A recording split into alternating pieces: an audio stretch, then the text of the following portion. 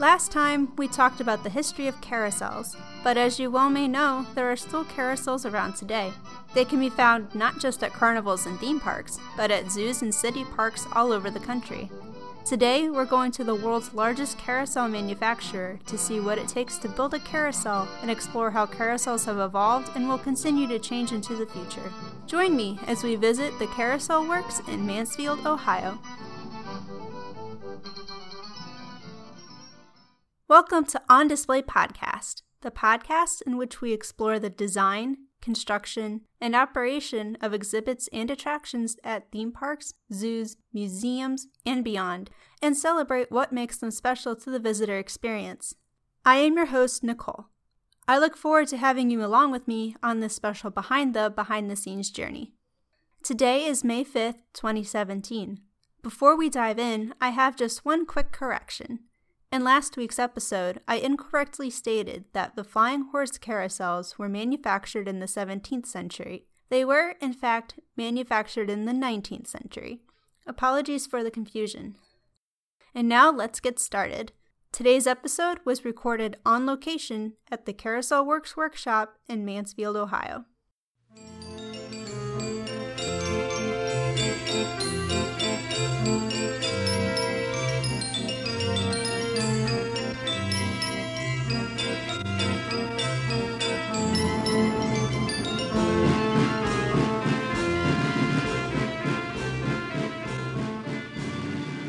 Everybody, welcome to On Display Podcast. Today I'm here with Art at Carousel Works in Mansfield, Ohio. Would you like to introduce yourself? I'm Art. I'm Art Ritchie. I'm one of the co-founders of the Carousel Works with my partner Dan Jones. And we started 32 years ago. So what prompted you guys to found Carousel Works? Well, I've been professionally carving since 1973, and doing a craft that nobody else really does anymore. It's, what do you do that somebody wants to buy? And I made signs and 18th century furniture, high boys, low boys, mahogany and walnut kind of furniture. This was way before the internet, so it was a matter of just going around to where people would actually walk through your shop and see something and say, I would like one of those. And I started doing it on my own. When my first daughter was born, I started carving carousel figures. I made a carousel rocking horse. And a couple of people saw them and said, well, can you build this? And I'd give them the price for it, and they couldn't get their hand into their pocket and the deposit down. Because, an antique figure, the first one was a rabbit, a carousel rabbit. And they were selling at that time for probably about $8,000. He says, how much to make one of these? And I said, I don't know, about $1,800. And he literally could not get he wanted something in his living room that looked like that. He didn't care if it was old or not, which is the same thing with the furniture. You can do a high boy from, an antique high boy, you're talking $150,000, $200,000. And a reproduction is $4,000 or $5,000. And the people want to see it, but they don't have the money to pay for that. And that's what essentially all the reproductions are for.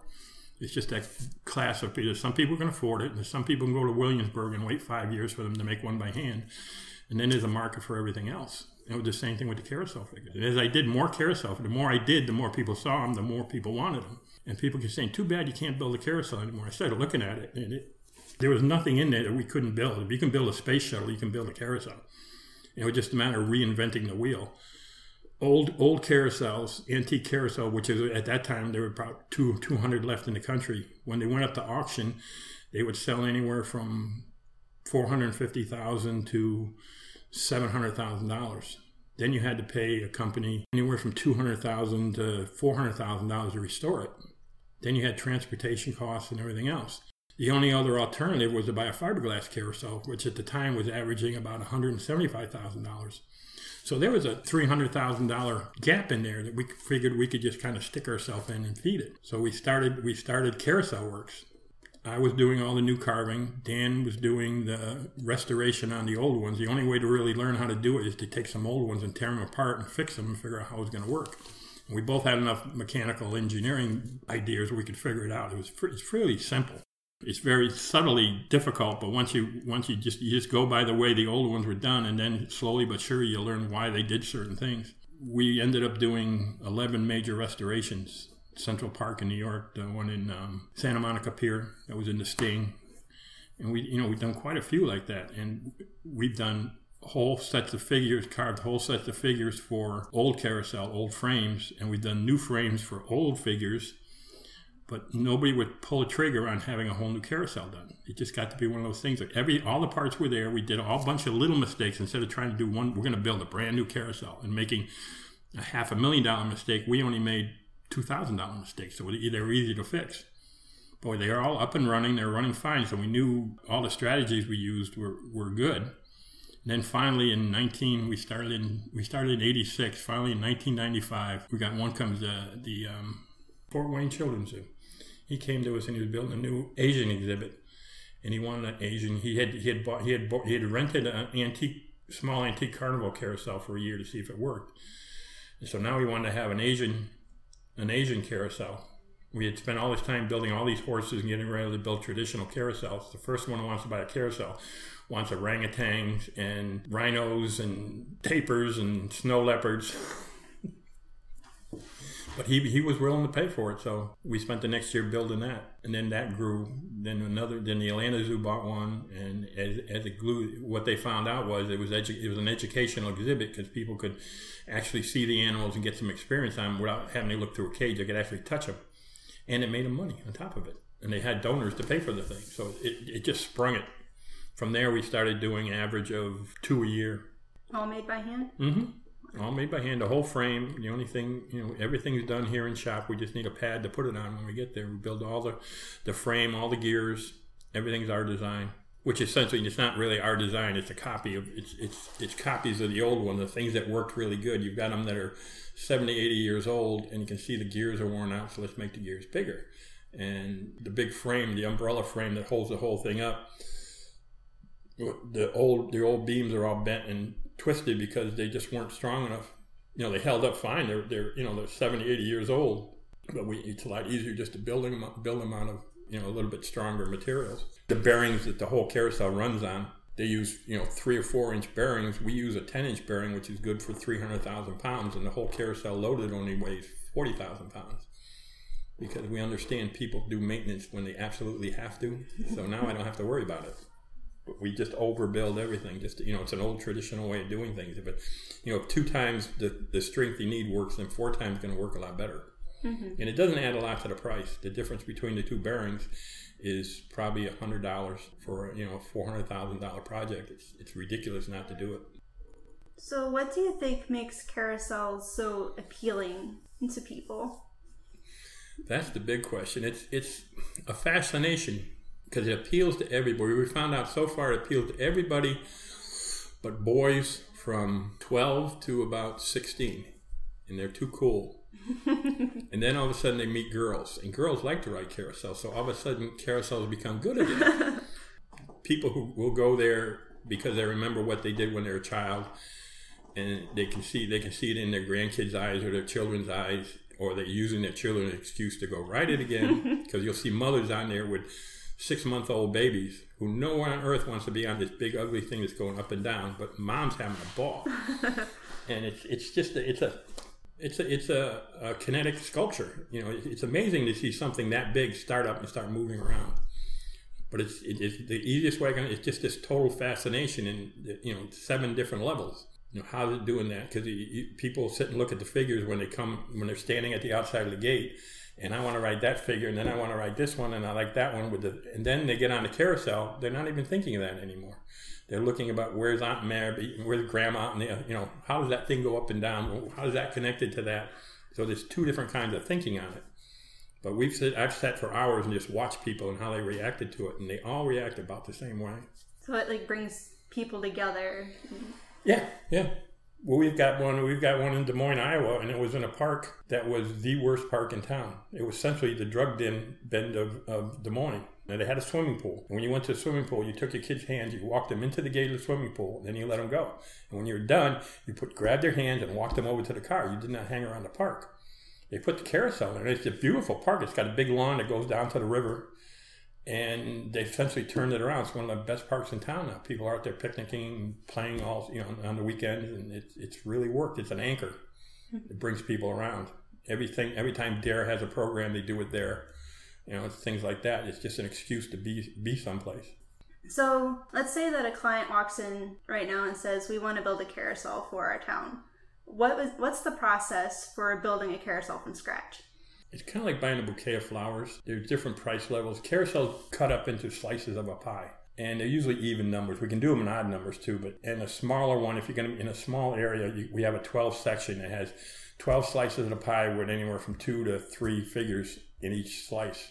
So it would have 30 figures plus 2 chariots, 2 benches to ride on. Then the next one's 14 section, and then it goes to 16. And then once we get to 16, we can put 3 rows or 4 rows. And then there's 18 with 4 rows. You know, they can be, and we've got one that's 22 sections, 4 rows for the zoo in Chicago. And it's probably the biggest one anybody's built. Remember, it's the biggest one that's ever been built. That actually is a carousel. And it's just fitting it to the population. You don't want it to be empty all day long, but you also don't want a line going around the thing all day long. So it's a matter of balancing how many people are going to see it. The one in Chicago, and we did one in the Bronx Zoo. The Bronx Zoo gets 3 million people a year, and so does the zoo in Chicago. And they can put 70 or 80 people on it at one time. You know, with 300,000 people a year, they run 500,000 people on it at $3 a piece. So they're very happy with us. And that's what they found. I've had 2 or 3 zoo directors tell me that we essentially pay all their ugly bills. They can get donors for a new lion exhibit or for a new African exhibit or an Asian exhibit. The donors are out there. But donors for the electric bill or the insurance, they're not. I mean, what we do is they don't have to run fundraisers. The carousel is its own little fundraiser, and it just keeps paying every year. So the client comes in and says, maybe we want a carousel that's 16 slices. Yeah. So what would you do from there? Then what type of figures you want on it. Our problem right now is we have too many figures. It's kind of overwhelming to people. Mm-hmm. And what I always recommend is do it every other one be a horse, and then pick out some animals that go on the other side. And also they get donors to donate for each figure. Instead, they get a big donor to pay for the whole project, and then they get donors to pay for each figure. You know, you pick out, you want a turtle on this row, and there's a man with a $25,000 check who really wants a white tiger. Say yes to the tiger. You know, it's a fluid operation. Everything doesn't have to be nailed down. We're doing one right now in Greensboro, North Carolina, and it's the Rotary Club of Greensboro buying it for their 100th anniversary and donating it to the Science Center. And so the Science Center is expanding into more of a zoo. And so they're picking out all the animals they have in the zoo the kids can go ride. And then we have horses that are going to be, there's going to be a Rotary Club horse, and one of the board members' friends is into horse racing. And they know, I think it's Aladar, one of the Kentucky Derby winners back in '75. They know the jockey, so they're donating a horse, and it's going to be the racehorse on its colors. So they come from all different directions and all different types, and it's just it's a matter of accommodating everybody. And what we're doing now is it used to be kept very quiet. They're building a carousel. Who's building? The town can't afford to buy a merry-go-round. We need to have this. We need to have that. And so what we've done is we've built a Facebook. There's the one for Greensboro is out already. We haven't started building it. It's just the Rotary Club of Greensboro Carousel. And as we build the carousel, every 2 days we're going to upgrade. We're doing this. They're carving the turtle, or they're carving the horse, and people can actually see the thing brought along. That they also see that the donors are paying for it, and it gets more involvement. The more people are involved in it, more people have ownership of it, the easier it's going to be to open. And we've done since 1995. They're opening the 60th carousel next week in Stamford, Connecticut. So every carousel you make is unique to the buyer, correct? Yeah, the figures are all the figures are different. We can take the same horse and we can do it in different colors. And the side of the horse is left. That's where carving comes in a lot better than fiberglass molds. Is we can design the horse. We have, like a flowered horse, and we've had other ones in the zoos. We had a problem with the bug people wanted a carousel. They let the different departments pick out, and everybody wanted butterflies. And a butterfly doesn't really work good as a carousel. But then it takes kids. My granddaughter's sitting there going, well, why don't we? You know how you make the flowered horses with all the flowers all over his head and his body? He says, why don't we just make one with butterflies all over? It's one of those stupid things nobody thought about. Now we have a butterfly horse. And there's another one they just figured out last time, the one in the carousel in Cincinnati. The carousel horses all have names. There's standers and jumpers and prancers. And a horse with his head sticking up in the air is called a stargazer. And they have a planetarium. And they wanted a horse for that. And what we did was they carved the horse, and for the saddle and the thing, they made clouds and a moon. And Ashley, one of our painters, painted a blue horse with constellations on it. So the Stargazer became a Stargazer. And it's getting to be, everybody who's talking about new figures wants one. One of the donors we have in California is looking at, I'll donate that horse if I can have the constellations that match my kid's zodiac sign. And so okay, we're going to do it anyway, but it's become a very popular, it's one of those things that's totally abstract. The biggest problem I have with carousel is you go to a meeting with the board of directors and, they're spending, just on the carousel, spending somewhere between $400,000 and $800,000. And this becomes real serious, but it's a carousel. If you're not laughing and having fun while you're designing a carousel, when are you going to? And they get real serious about it because they're all worried about what people are going to think. And I have a slideshow, and I show in about every fifth slide, I have a 8-year-old sitting on a carousel with a big sign on it. This is your customer. I'm not worried about what the antique people think or what the townspeople think. They're not going to come and ride the thing. It's families and kids. If you don't make them happy, that's because they never had a dinosaur on a carousel before because nobody was interested in dinosaurs back in the 20s. Now they are. So I want to ride that one. Now I don't want to ride that one. You want a whole bunch of different things. So they see Disney's carousel, it's all white horses, and that's what we want. Disney, that's all Prince Charming's chargers. No, that's not why they did it. They did it because you've already paid your bill. You've already paid for all the rides. And so get on the carousel, ride it once, get off, and go to the next one so we have 3 sales places in between it. We can sell you something. And it's a whole different world. We want people to stay there and ride 2 or 3 times. So you want different things that get people's attention, not the same thing over and over again. And that's where all our animals come in good because you can ride on a dinosaur. We've got snakes. We've got a log that's got snakes wrapped around it. And that's back to the 7 to 8-year-old boys. They know that's going to gross their mother out, so they got to go ride that one. Just more, not so much that they like the snakes. They know it's going to drive their mother crazy. It's just a challenge. Yeah, I can get her to squirm and hook, and she's got to stand there with me, and I'm going to sit there and ride that thing. But that's part of the fun. That's the thing they remember. I had a lady came. We had a tour for the National Carousel Society. A lady came in, and we have one here in town. And her daughter was like 4 years old when we opened it, and that was her favorite place. All the birthdays was there every time and she just graduated from college. And on the way home from college, from the graduation, going to the party, she had to stop and ride the carousel for good luck, because that's what she's done all her life. And you don't hear, you never hear those things. You hear the things that happen all the time, and this did good, and this did good, and they helped this park, and we helped the community, but you never hear those little stories. So now we're starting to dig for those because they're out there. It's amazing what people actually hear. The one we did in Des Moines, Iowa, they had a news broadcast, the thing was opening, and a lady 40 miles away was in the nursing home. 99 years old. Her birthday was in 2 weeks. They're going to give Florence, we're going to give you anything you want for your birthday. What do you want to do? She wanted to go ride the giraffe. And they brought her there, and the volunteer fire department came, and they got a 100-year-old lady up on a giraffe so she could ride the giraffe. And I had an old TV broadcast of the news department did a TV. It was a really bad one. I've got to find another one because that's what she wanted for her birthday. She saw it on the news, and that's what she was going to do. She was going to ride that giraffe. But it's all those little stories we have. We're starting to dig up and starting to promote more than It's just kind of thing. We did one carousel in Pennsylvania, and it was for an amusement park. They took the old one down. We built a new one. And the paintings, what we do is the figures are the figures, and we can do armored horses and cowboy horses, and we do a lot of college-themed horses, Ohio State horses and Michigan horses. Not on the same carousel, though, correct? No. Okay. No. We've got one up in Michigan. It's got Michigan horses on it, except when you look at the bottom of the hoof of the Michigan horse, it's got a crushed buckeye sitting on it. Little things. That's exactly the response you want. You want those kind of things.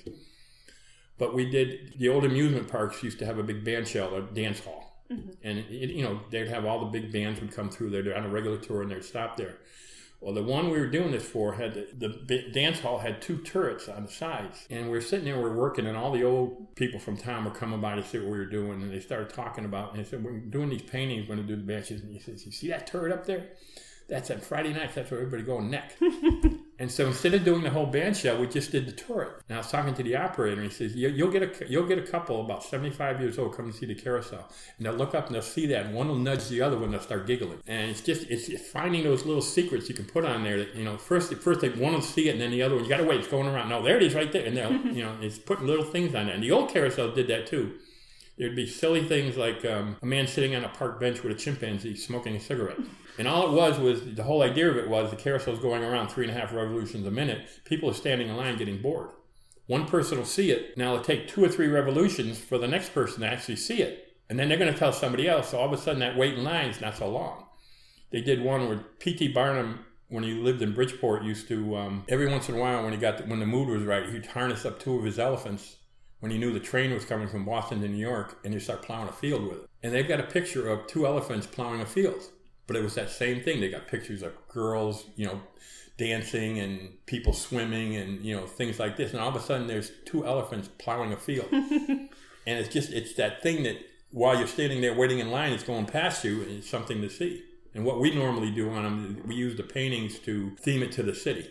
They'll do historic areas or new things or, a combination of both. Matter of fact, the one in Des Moines, they did so much of it, it ends up being the historic Carousel of Des Moines. That's essentially how they named it, just because it had corn farmers or wheat farmers, I'm sorry. Like a museum you can ride on? Yep, yeah. But you can teach people things that way. We're looking at one, we're doing we got a couple of bids in for one for science museums, and they're going to go along. We're going to make up essentially a book that people can come. We'll have one for grade school kids and one for high school kids.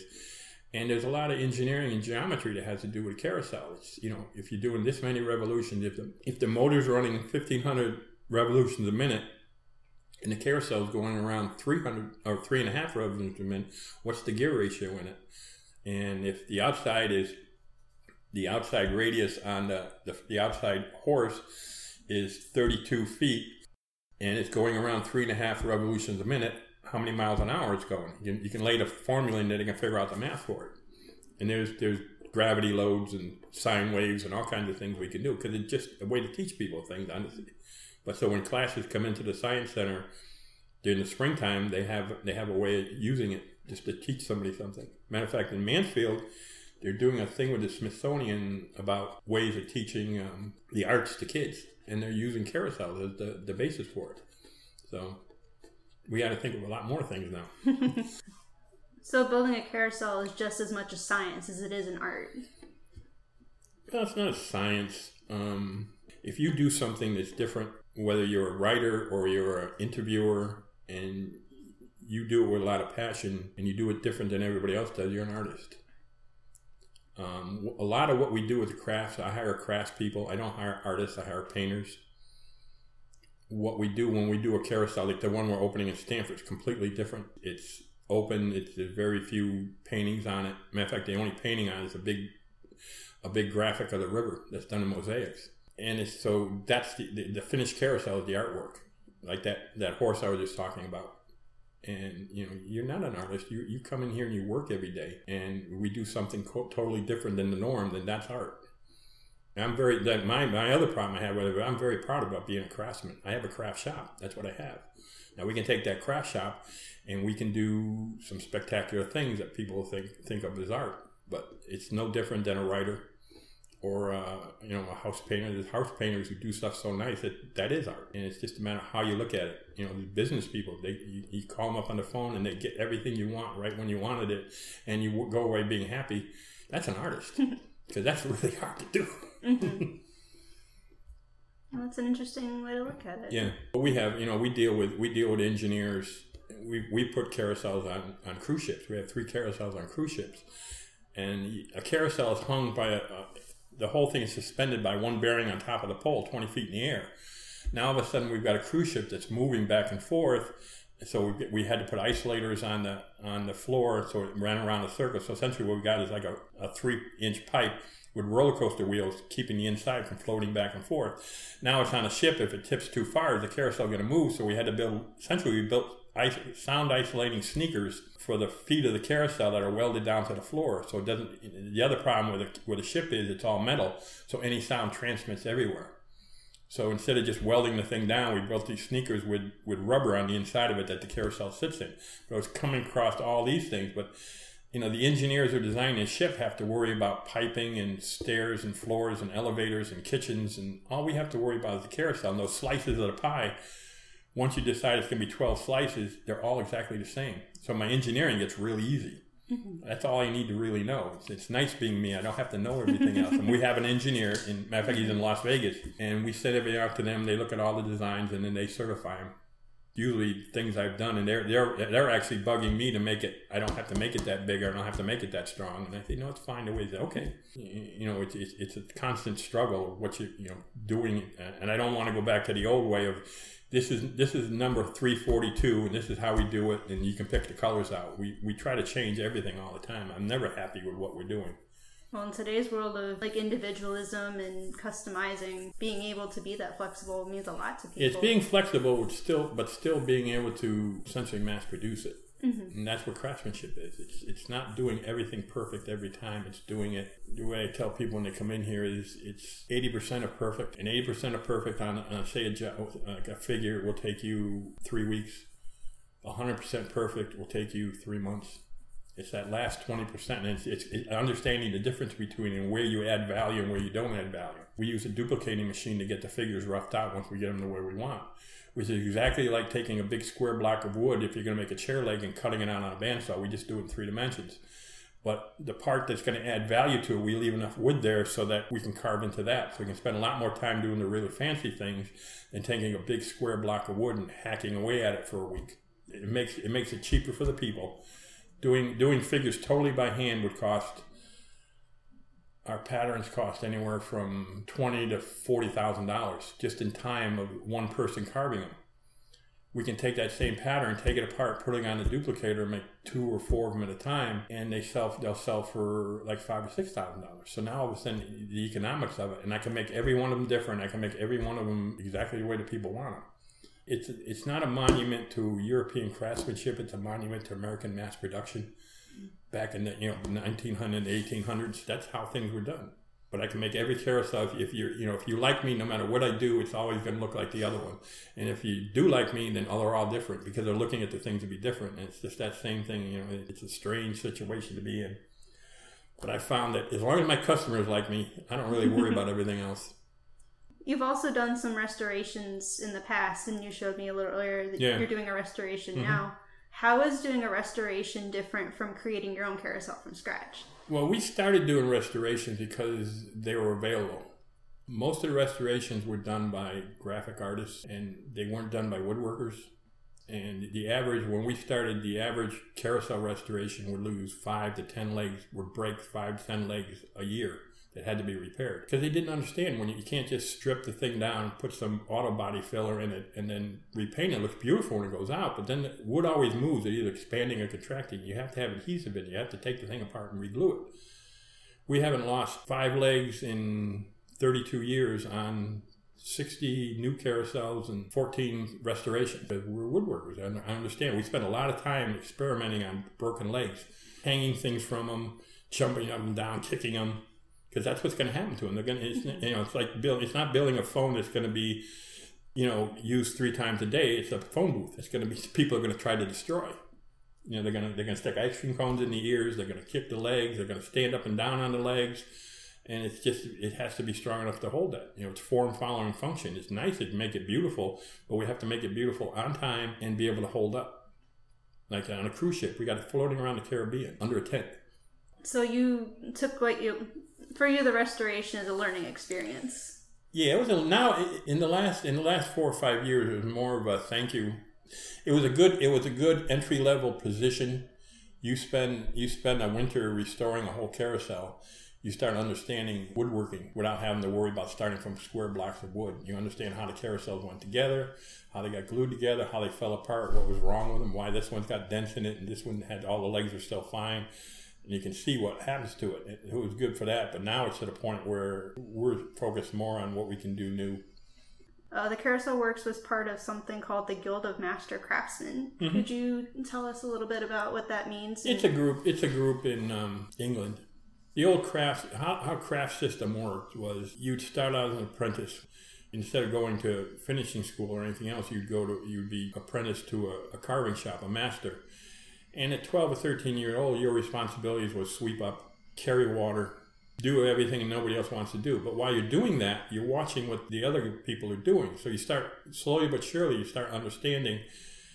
When they do after they cut this thing out, they bring it over here and they don't glue it until they do this to it, and then they do that, and you do that for a year or two until you just being driving nuts, and you get another apprentice. Then you go up a notch. Then you start doing the rougher jobs. They give you a leg to work on. I had one guy told me when he started out as an apprentice, at lunch everybody would be eating an apple. And you took your knife, you had your jackknife, and if you couldn't peel the apple, you couldn't eat with it. When you could take the apple from the top and peel it so the string was all like 3/4 of an inch wide, and so when it was done, the apple looked round, and he could do it all in one peel, then he could start carving. Never told him that, and he did that for 2 years. And then he finally got it to where it went around. Everybody had a big celebration. He never knew that was his final exam to progress. But I've collected stories like that, as many as I could ever find. So that kind of brings me to my next point. 100 years ago, everything was done completely by hand. And today, you showed me some of the machines that you can do, or multiple carousel figures at once. No, they had those. About anything you see that's got more than 2 of them was done on a duplicate. We had a duplicator here that I bought. I bought from the wife of the man who was the wood carver at Mystic Seaport in Connecticut. It's a museum, but it's an old town. And they've got old whaling ships and other things in there. But they had a wood carver that did the figureheads and things like that, the eagles and figureheads. He had a carving duplicator that went up against the wall. So instead of like ours, we use gravity. This one was standing up against the wall with a great big wheel that would run off of an overhead shaft, or this was before electric motors. But the patent date on it was 1865, and they've been using them since then. So you go into an old mansion, you see all these carvings. They were usually roughed out on a duplicator. It's nothing new. All the old carousel figures were done like that. The Denso factory had 7 carvers, and they built between 6 and 8 carousels a year. So you didn't have a man taking a block of wood and banging away at it. But that's why you can tell a Denso figure. They were all done in a certain style. Wow, I did not know that. And that's what everybody... Well, they didn't start using those to the Depression. No. And they were working men. Well, they were masters and their apprentices. Yeah, in Europe, and there are masters and apprentices here, too. But at the time, back in the 20s and the 30s, there was such a glut of immigrants. There were people, this man I was talking about who moved to Vermont, it took him 2 years to get a carving job because there were so many carvers out there. He just made his rounds every week to the carver looking for somebody, and he finally got a job. But there were hobo carvers, and they had no home, and there was a furniture and carving mecca in Buffalo, New York, one in Philadelphia and one in New York. And these guys would float in between them, and I talked to one of the men from Buffalo, and his grandfather was a carver for one of the furniture companies. But you tell people about hobo carvers, and it's, no, that's by me. You just bought, an $80,000 horse. He could have been carved by a hobo. Yeah. So even as technology's probably not changed as much as we've been led to believe, in today's world, the attractions industry is all about build it higher, build it faster, make it a wow factor. Where do you see carousels going in the future when you look at this trend? We're going back to the past. We're literally going back to the past. How the amusement park business started was the trolley systems in each town had lots of customers or Monday through Friday. No customers on the weekend. But it was a time when there was no air conditioning. Restaurants wouldn't open. They wouldn't be open in the summer because it was too hot to sit in there and eat. So what the trolley companies smartly did was they'd buy a picnic grove by a river, by a lake, run a spur out there. And the whole weekend, they would have trolleys going back and forth between the center of town or their normal routes down to the park. You have a nice shady grove, and people would picnic there and just hang out. And then whether they did that, well, let's put in a band shell, where they can have dances at night, and it kept developing. Well, then we just saw this thing called a roller coaster, and that was the start of the amusement park. And every town has one if you dig deep enough. Matter of fact, we had a man in Austin, Texas, who wanted to put a carousel. He wanted to buy a carousel and put it in as a concession in the city park. And they told him, we're not having amusement park rides in our park. Come to find out, that's how that park started. A guy came to town with a merry-go-round and set it up there. That's how the park was there. When he died, he granted the land to the town. But you can find one in every town. There's one here in Mansfield. Cedar Point was one. Seabreeze Park in Rochester was another. Every small town had a little trolley park because it was something to do with the trolleys on the weekend. So what we're doing now is we're finding, like this one in Des Moines, you have parks. And with a park and recs, what can we do to bring people into the park? And that's what we do. We become an anchor that you can build an area around. There's something to do down there. And so you go down, you do that, and then you hang out while we're here. Matter of fact, we found one group, Bushnell Park in Hartford, at their gift shop, instead of selling porcelain figures, they had a few of those, but what they sold was frisbees with Bushnell Park carousel on it and kites. Family would go there, and the kid, they buy the frisbee, and then they go out into the park and they play with it. So they're there all afternoon. They're there all day, flying a kite or doing something else. You've told me already so many wonderful stories and your experiences with this business, but is there any one carousel or any one... Oh, my favorite carousel? Yeah, the next one. The next one? Yeah. And why is that? Because I haven't built it yet. That's what everybody asks me. I mean, I said, 43 years I've been doing this. Your house must be full of pieces. And I don't have. I've got one carving sitting in my house right now. It's a shell that we did for a mold. It was one of those things that came out exactly a copy. It literally is a 10 times copy of a small shell, and it came out exactly right. It's just I'm happy with that. But everything else is you do something, and then you spend the rest of the time. Well, I should have done this, or I should have done that, and I rushed on that part. It didn't work, so it drives you nuts.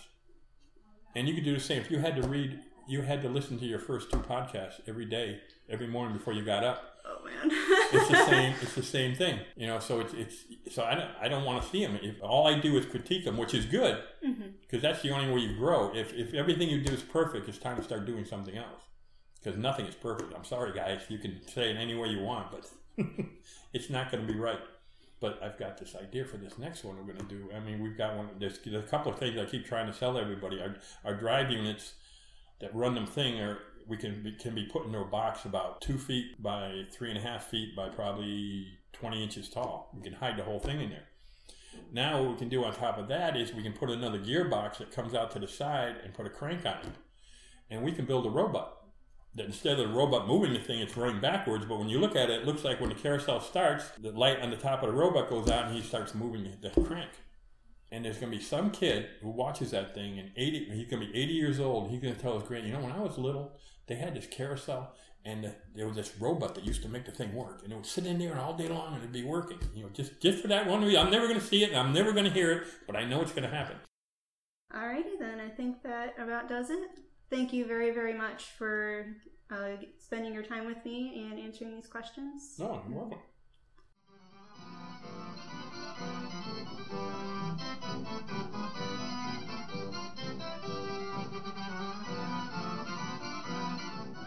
I would like to extend a sincere thank you to Art and the rest of the staff at Carousel Works, not only for allowing me to step in and interview, but also for allowing me to look around the shop and see how everything was made. To see some examples of their work and links to their Facebook pages, please visit carouselworks.com. I would also like to say thank you to Matthew Caulfield at WurlitzerRolls.com for allowing me access to his library. If you are interested in old music machines, check out WurlitzerRolls.com to learn more about the manufacture and preservation of the old Wurlitzer band organ rolls. The website is Wurlitzer, WURLITZER-rolls.com. You can find links to these websites, as well as the podcast audio, videos, and photos at our website, ondisplaypodcast.com. You can keep in touch with us through our social media on Twitter, Facebook, and YouTube. If you enjoyed listening to On Display Podcast, please consider helping us out by leaving us a review on iTunes. Your constructive criticism is important to us so that we can continue to improve the show.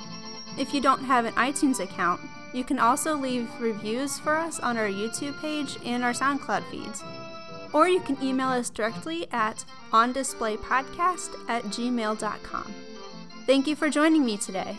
This is your host, Nicole, and I look forward to seeing you again next time.